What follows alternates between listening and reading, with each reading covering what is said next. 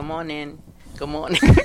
Good morning. Welcome. The slow road to better.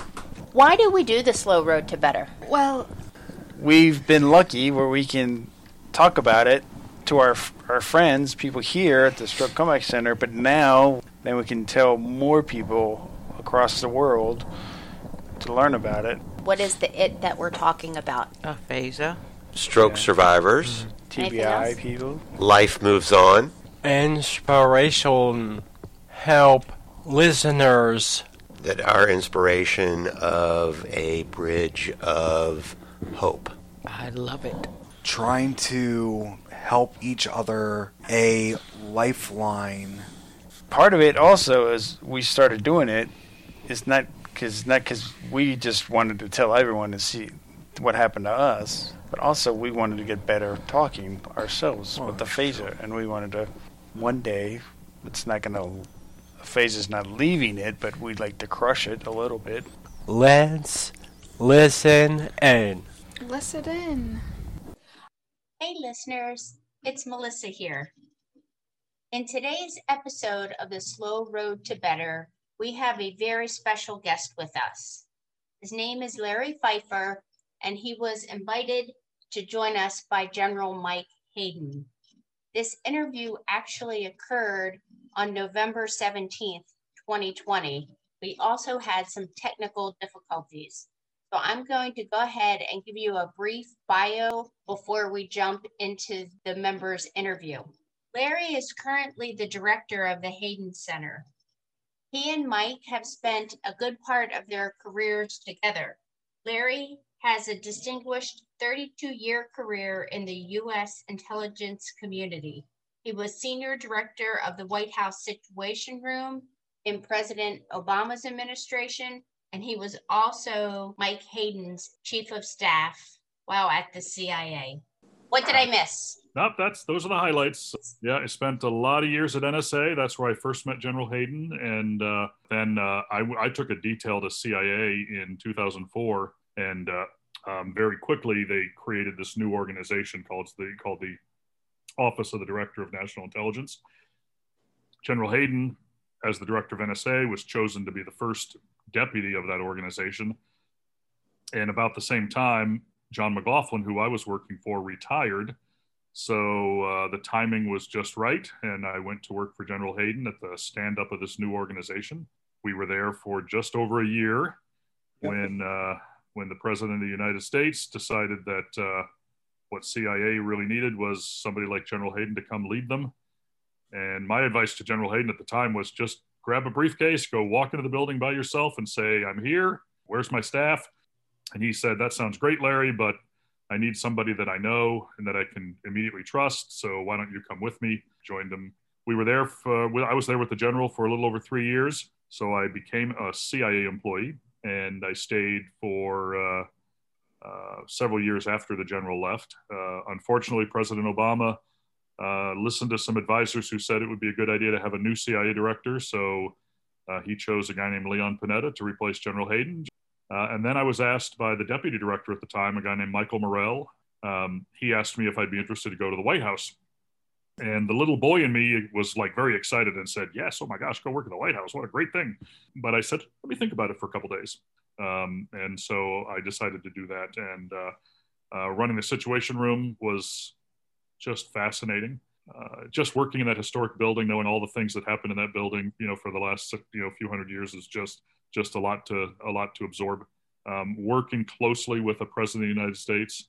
I mean, I was not somebody who necessarily agreed with all the policies of President Obama, but as a human being, number one, he was a very, very wonderful person, treated everybody very fairly.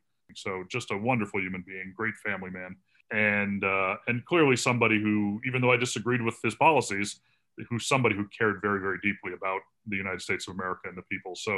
So that was very exciting, and a lot of fun. I then finished up there, went back to CIA for about a year and a half, 2 years, and then decided that it was hard to top all the wonderful things I had already done. So maybe it was time to move on, and so I came out into the private sector. And then lo and behold, General Hayden calls me again and says, "Hey, George Mason University is interested in having me set up a center here at George Mason to focus on intel and national security. And so he said I agreed to do it, but one of the conditions is that I didn't have to run it myself, and I know someone who might be willing to help. So he gave me a call, and hard to say no to the general. So after 32 years in the business, it's nice to be able to meet with young students. Many of them are young professionals already out there working who are excited about serving the country, and you can get really re-energized when you meet with young people excited to work for the country. So with that, this is how we roll, Larry. I'm going to turn it over to the members of the group, and they get to ask you questions. Mm-hmm. So have fun. All right. Sounds good. The first one. Okay. I want to walk through Benghazi. Okay. Benghazi. What happened there? All right. Wait a minute. Before you start, what are you drinking, Larry? You're a Diet Coke. Is that a requirement to work for the general, that you both must drink Diet Coke in the morning? I really am starting to think we should have an endorsement or some support from Coca-Cola, because the two of you. When General Hayden was the director of CIA, actually, maybe I shouldn't tell the story. Is Janine in the room, Mike? I don't want to get you. Yes, she is. Be very careful. Well, let's just put it this way. We had a refrigerator full of Diet Cokes when he was director of CIA. I won't tell you how many he and I drank of them, but there were plenty of Diet Cokes around. Okay. All right, on to a more serious topic. Okay, back to Benghazi. So Benghazi, as you guys know, was a horribly tragic event where some Libyan miscreants decided to attack our consulate in Benghazi, and the Benghazi consulate clearly didn't have the security necessary to repel the attack. And tragically, the ambassador who was visiting the consulate at the time lost his life, and some others lost their lives. Some security individuals in particular lost their lives. Yes, sir, that's right. And they lost their lives at a nearby annex, and lots of controversy and swirl in the media about what happened. But I think what everybody can agree is that, it was horribly tragic, and I think State Department was a bit at fault for not having an appropriate level of security at this facility, when given everything that was going on in Libya. I was working in the Situation Room at the time the event happened, and so in the Situation Room, we have a watch floor. That's a group of 6 analysts and a few communicators. So good nod to the communicators. We had some great communicators there. And the head of the watch floor, we call our senior duty officer, or SDO. So I'm sitting in my little glass cubicle office, and the SDO pokes his head in the door and says, "Mr. Pfeiffer, I think we got a problem developing that I wanted you to be aware of, and we might need to alert the National Security Advisor, maybe the president." And I said, "Okay, what's going on?" He said, "Well, we just got a notification from State Department's watch operation, Op Center, that there's been an attack. There's an attack going on at the consulate in Benghazi, and they don't know where the ambassador is." I went, "Okay, yep, that's definitely something we want to let people know about." So in the Situation Room, there are also a small suite of conference rooms where important meetings about national security take place. So you all have probably seen the famous photograph of the president and his senior advisors watching the raid that brought down bin Laden. That was one of the Situation Room conference rooms. Well, there was a meeting going on in the large conference room that was being chaired by John Brennan, who at that point was the Homeland Security Advisor, and Dennis McDonough, the Deputy National Security Advisor. So I went and knocked on the door and poked my head in and said, Sirs, I need to interrupt the meeting. I got the dirty look from 2 very important people who wondered why the Situation Room director was interrupting their important meeting.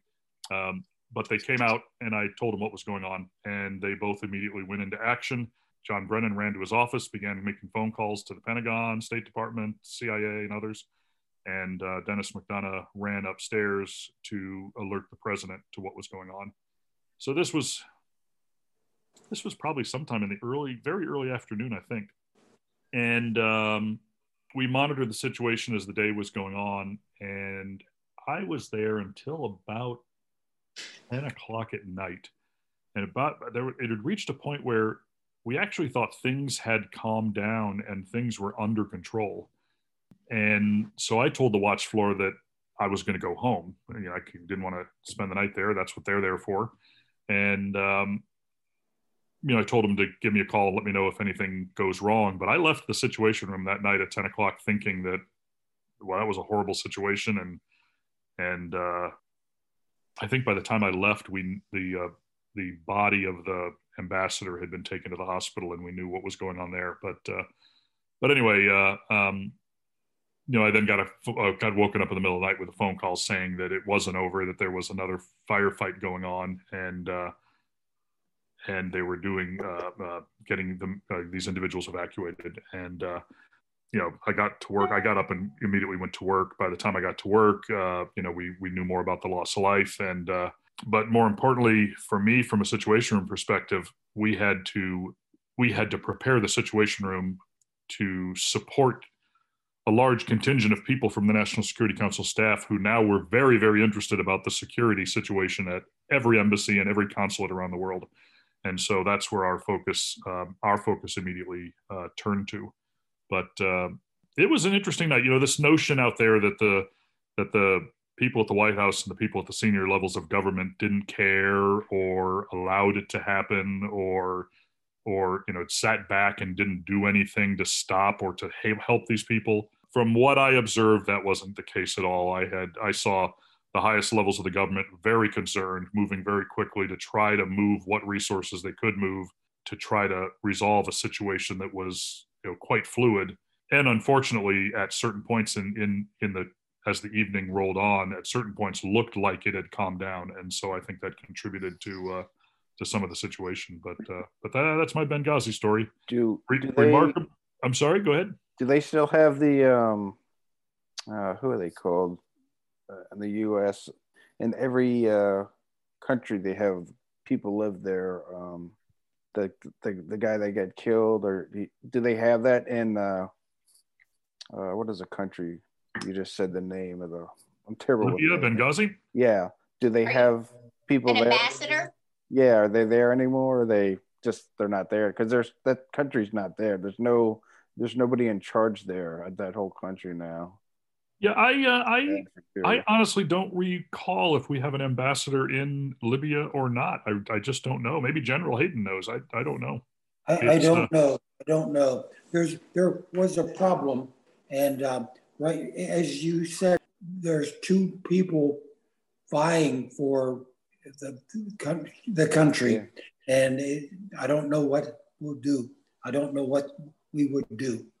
That's a really interesting book, and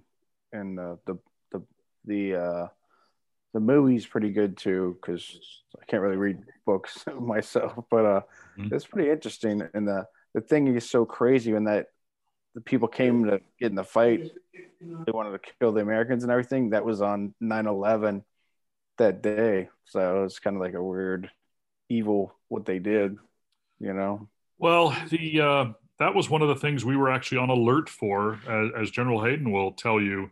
Every 9/11 anniversary, the intelligence community and the security services all go on a high state of fear that someone's going to try to honor the anniversary of 9/11 by attacking us again somewhere.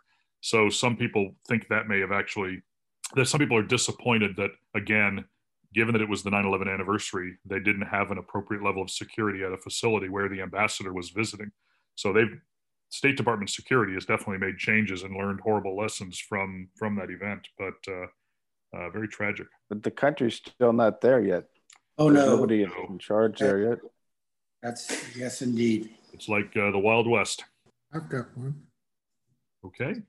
This is for Larry or Mike, or both. And I'm going to call this like it is. With that idiot in the White House and not conceding, doesn't this put us in a vulnerable position with North Korea, China, and Russia? And the rest of the world. Yeah, absolutely. I've been getting phone calls from reporters from all over the place asking that very question. And what I tell them is a few things. The first thing I say is to give a little bit of good news. The individual who's about to become president, Joe Biden, is probably the most experienced person elected president since George H.W. Bush. So he was vice president for 8 years. He had many, many years as a senator. He has a lot of background knowledge.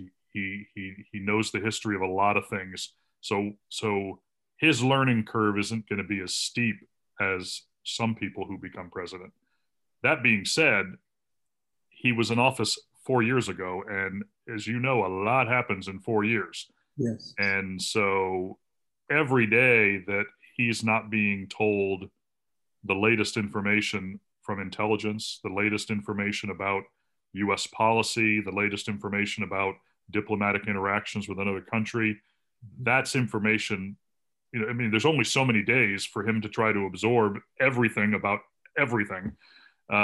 So it does put the US at a disadvantage and at some risk.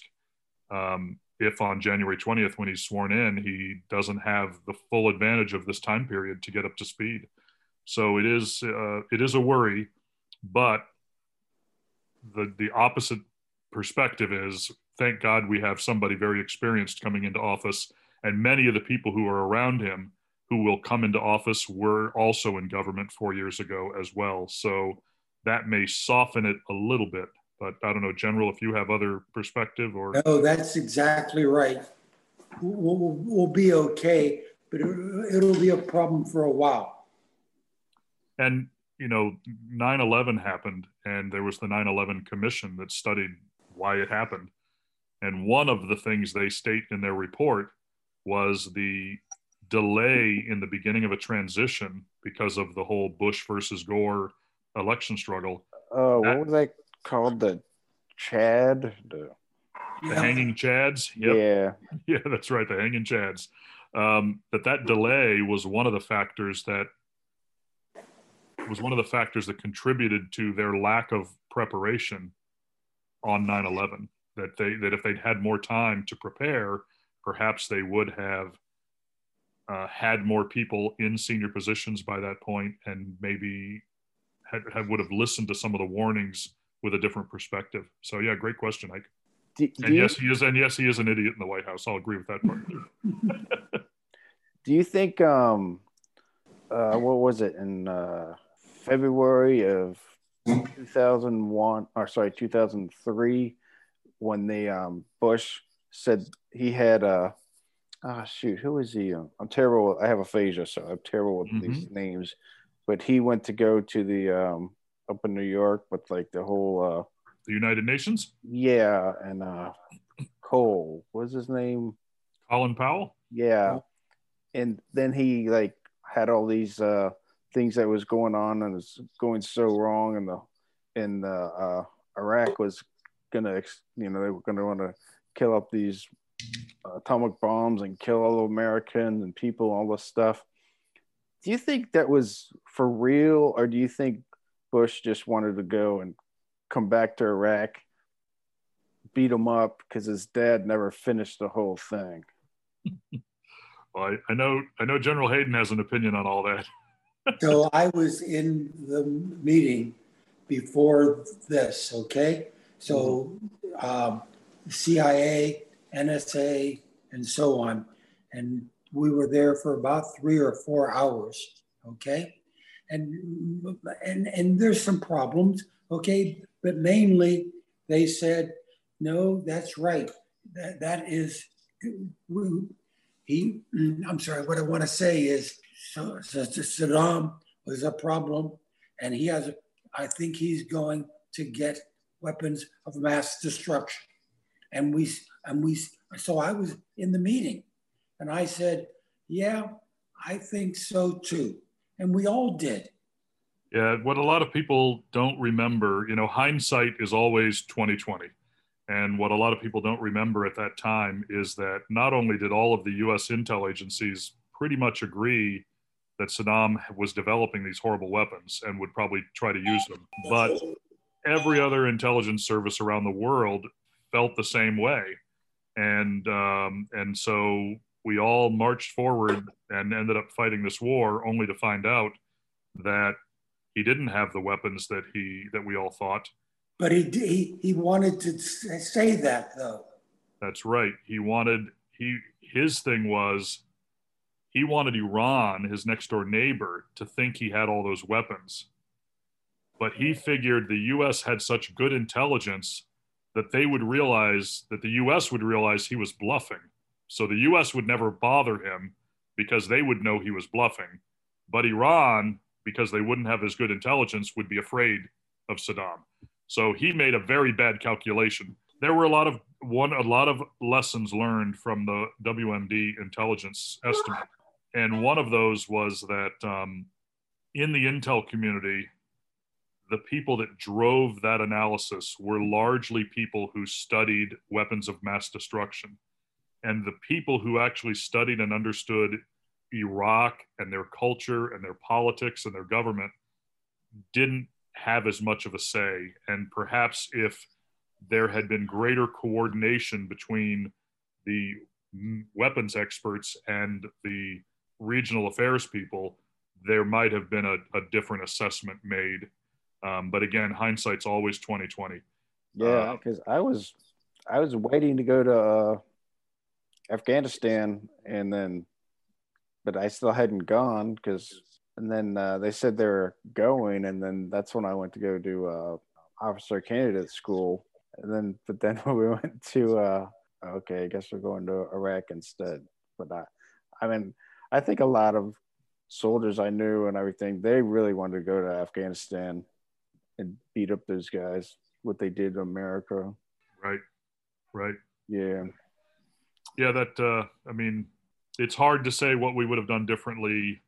I think ultimately there was concern that Saddam Hussein at some point would have felt that he had the freedom to develop the weapons again. That although he had not yet started them, he probably within several years would have restarted the programs, because he ultimately did believe that an Iraq with those advanced weapons would be the dominant force in the Middle East. So I believe if the assessment at the time had been, oh, he doesn't have them yet, but maybe he'll decide later, I think there's a possibility that we would have fought the Iraq War, but instead of fighting it in 2003, we would have fought it in 2013 or something instead. It was very interesting for me. I was teaching now, okay? And one of the people in Iraq was now in the United States and he was running the weapons program, okay? And he lives in Falls Church. Oh. And so I said, well, come on down and talk with my students. And he did. He thought it was okay because he wanted to meet me, and also if he knows everything, and he talked with us now, and he was still going to do it for my class too. That must have been a very interesting class. And by the way, a long time ago, he was in Virginia he was there in university. Oh, really? UVA, yes, UVA. Yes. Well, that's what a lot of people do forget, is we were actually very close allies with Iraq at one time, and we used to train their military, and we used to encourage them to come and study at our universities. So, Larry, from your perspective, I'm guessing you got a crash course in stroke and aphasia when the general had his stroke. Has it changed your relationship, or what were your original thoughts, perhaps when the general originally was probably having more difficulty communicating? Sure. Well, so I got the word like the day after it might have been the night of it was either the night of or the day after he had the stroke.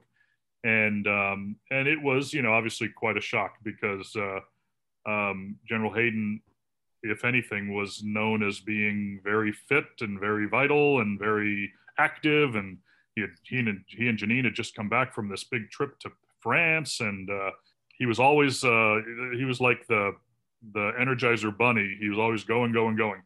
And in fact, he was going so much that I used to say to him occasionally, and I know Janine was saying to him, hey, you got to slow down a little bit. You're going to kill yourself.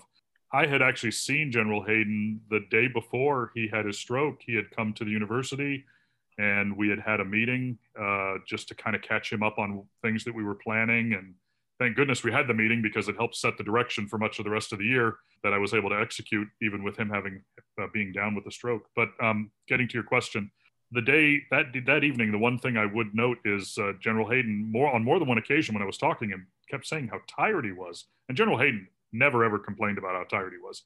So General Hayden has the stroke, and of course the initial word back is that it was very, very serious, and that he had lost his ability to communicate, which I thought was horribly tragic, because the general was very well known for being a great communicator. The one thing I did know was that General Hayden was a very determined individual, and if anybody was going to be able to fight back and come back from that, it was going to be General Hayden. And I was very thrilled the first time I got to talk on the phone with him. He was still in the rehab center, and he was able to offer a few words to me over a speakerphone that somebody was holding up, and I saw that as a positive sign.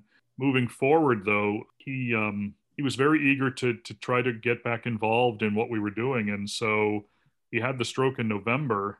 We had a Hayden Center event planned the week after he had the stroke, so we went ahead with it without him, and Michael Morrell stepped into the role General Hayden was going to play at the event, which was very nice of him to do. We then had, I think, an event in January without General Hayden, but the next event we did in February, I think it was the February event, General Hayden, was that the first one you came to, I think? Yeah, General Hayden actually came to the event. Yeah, that's true. To just be present. Did not have any kind of speaking role. We always had a reception at the beginning of an event and a reception at the end of the event, and he was there for that, and was able to communicate a little bit with people at the time. But by the following fall, General Hayden was attending all the events and staying for the receptions and was interacting with people, and so it was very exciting to see him making the recovery he was making. And, I think he's, continuing to make the progress he's making. But I think we all realize, at this stage, at least, General Hayden being able to talk at the level he was talking before the stroke, it's hard. It's something that's not happening right now, but every day is a little bit more progress. I look at somebody like Gabby Gifford, who, was shot in the head, like our buddy Pat here, and she couldn't communicate at all. And then you see her at the Democratic Convention getting up and doing, now granted it was recorded and she had to practice, I think, and work very hard, but she got up there and she actually delivered a very coherent speech, which was just remarkable to see. I actually got to see her a few times at the White House back in between 2011 and 2013. And she was really unable to talk much at all. I mean, she couldn't talk like all of you can talk. And to see her where she is now just tells me that it's just a day by day thing. You just work one day after the next day, and maybe tomorrow's not as good as today, but maybe the day after tomorrow is better than today, and you can do great things. The other thing I learned, and that I always try to make sure people understand, is that getting the right words out of your head may be hard, but you're still the same person in there, and you're still having all the same great thoughts that you had. And so people just need to be patient and encourage and listen and assist when they can, but don't always try to talk for the person. Make them talk.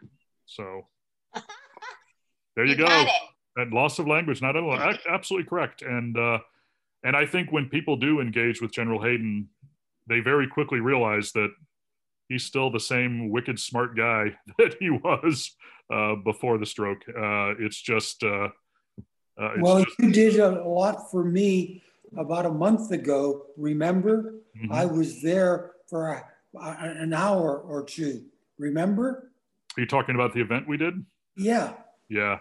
So I've been bugging General Hayden for quite some time, and I would we call each other every so many weeks, and I give him updates on the events we're planning. And every time we plan an event, I say, okay, so sir, this is the one where you're going to come out and you're going to talk, right? You're going to do welcoming remarks. Oh, I don't think so, Larry, not this time. I'm like, well, why don't we record your welcome remark? Well, maybe not this time. I said, okay. I said, that's fine. I said, but I just want to remind you, I'm going to ask these questions every single time we plan an event. So We did an event the other day. There's an author, a guy named Chris Whipple, and he wrote this great book that's a history of CIA directors over the course of the last 50 plus years. And so I thought it would be, being the Hayden Center for Intelligence, I thought, well, we have to have this guy come on and talk about his book. So I said to General Hayden, I said, I think what would be really cool is if you participated in the event. This would be the only time he's been out doing events where one of his subjects is actually in the room with him talking. And you don't have to talk. You can talk as much as you want. You can talk as little as you want. But I think it would be really a unique thing to have you there. And I said, it's like football. I got to get the football analogy. I said, I will be Pat Summerall and you can be John Madden. So you just throw in the color comments whenever you want. And so I was very thrilled. He agreed to do it. I think Janine was probably pushing him from the back to make him do it. And I think the event went very well. And if you haven't seen it, we have a YouTube channel, Hayden Center YouTube channel. And you see General Hayden did contribute and did a good, actually a very good job. These are all little milestones. You try something new, and maybe it works this time, maybe it doesn't work, and then you try again. And so those are the kinds of lessons I think I learned from watching the General. I was there, right? And I just did a thing, 1 minute or two, and then he said something, and I said, "Wait a minute, that's not right." I was going to say, I haven't read that book, but what did you think about Mr. Whipple? Is that the author's name? About his description of you? Was it accurate? Yes, indeed, but he said some things that I can't say. I will say with the aphasia, we haven't gotten Mike to cough up any secrets. So I can safely say that one, aphasia does not make you start spewing all of our nation's secrets. Larry, I want to thank you so much for coming and spending an hour with us. This was a great opportunity for the members to interview someone on a topic that is not necessarily stroke and aphasia related, although in some ways it certainly is. I appreciated your time and your stories. Anything else we should say before we wrap it up? So the one story that I didn't get to tell that I should tell. So one time we go down, so the General, we would go to, he'd pop out of his office, he'd look at me and go, "Larry, have you had lunch yet?" "No, sir." "Let's go to the cafeteria." Okay. So we'd walk down to the cafeteria, we'd get in line at, at the Subway or the salad bar, and, people would be like, oh, "General, sir." And he'd say, no, I'm in line just like everybody else. And we'd get our food, and then we would walk out into the seating area. And the seating area is like a lot of cafeterias, a lot of long tables, but there were also some round tables that would seat, 10 people or something. Did everybody have to stand up? No, nobody stood up. In fact, people didn't even necessarily notice us walking by because they didn't expect to see their director walking around the cafeteria. But we would always look around, and the General would look at me and goes, "Hey, there's a table over there that's got a couple of empty seats. Let's go over there." And we just walk up and we'd say, "Hey, can we join you?" And people would just be like, they'd spit their food out and oh, yeah, sure. So one time we go up and "Hey, can we sit down?" And they're like, "Oh, yeah, sure." And we sit down and we're like, "Hi, how are you?" And the General says, "Oh, so what is it?" It was a big class. It was a big area. Right? Yes, big open area. So this big table, we sit down and, the General begins his usual, "So, hey, nice to meet you. I'm General Hayden. I'm the director. What do you do?" But as he started to say this, we looked around and we noticed that there were gifts piled up on the table, and there were gift bags, and the woman kind of opposite the table from us was noticeably pregnant. And so we had actually interrupted some woman's baby shower. And as we finished and we left, I said to the General, I said, "This is a story that child is going to be told for the rest of their life, is how exactly the director of CIA attended their baby shower." That'll be, if you've ever played the game Two Truths and a Lie, that'll be somebody's truth forever, and no one will ever believe it. That's true. So with that, thank you, Larry, and thanks, Mike, for making it happen. Thank you, guys. We are going to wrap it up on this episode of The slow road to better. Woo! All right. Our lawyers made us say this. Disclaimers. What about disclaimers? Your opinion, the group opinion, is not valid. Well, It is, but It's valid, but I'm having a disclaimer so that we don't get in trouble. yes. Doctors. Doctors. Who's doctor? there's. They. Their doctor. Yes. All right. Yes. So if people hear something on this podcast, you should ask your Doctor. Doctor. amen.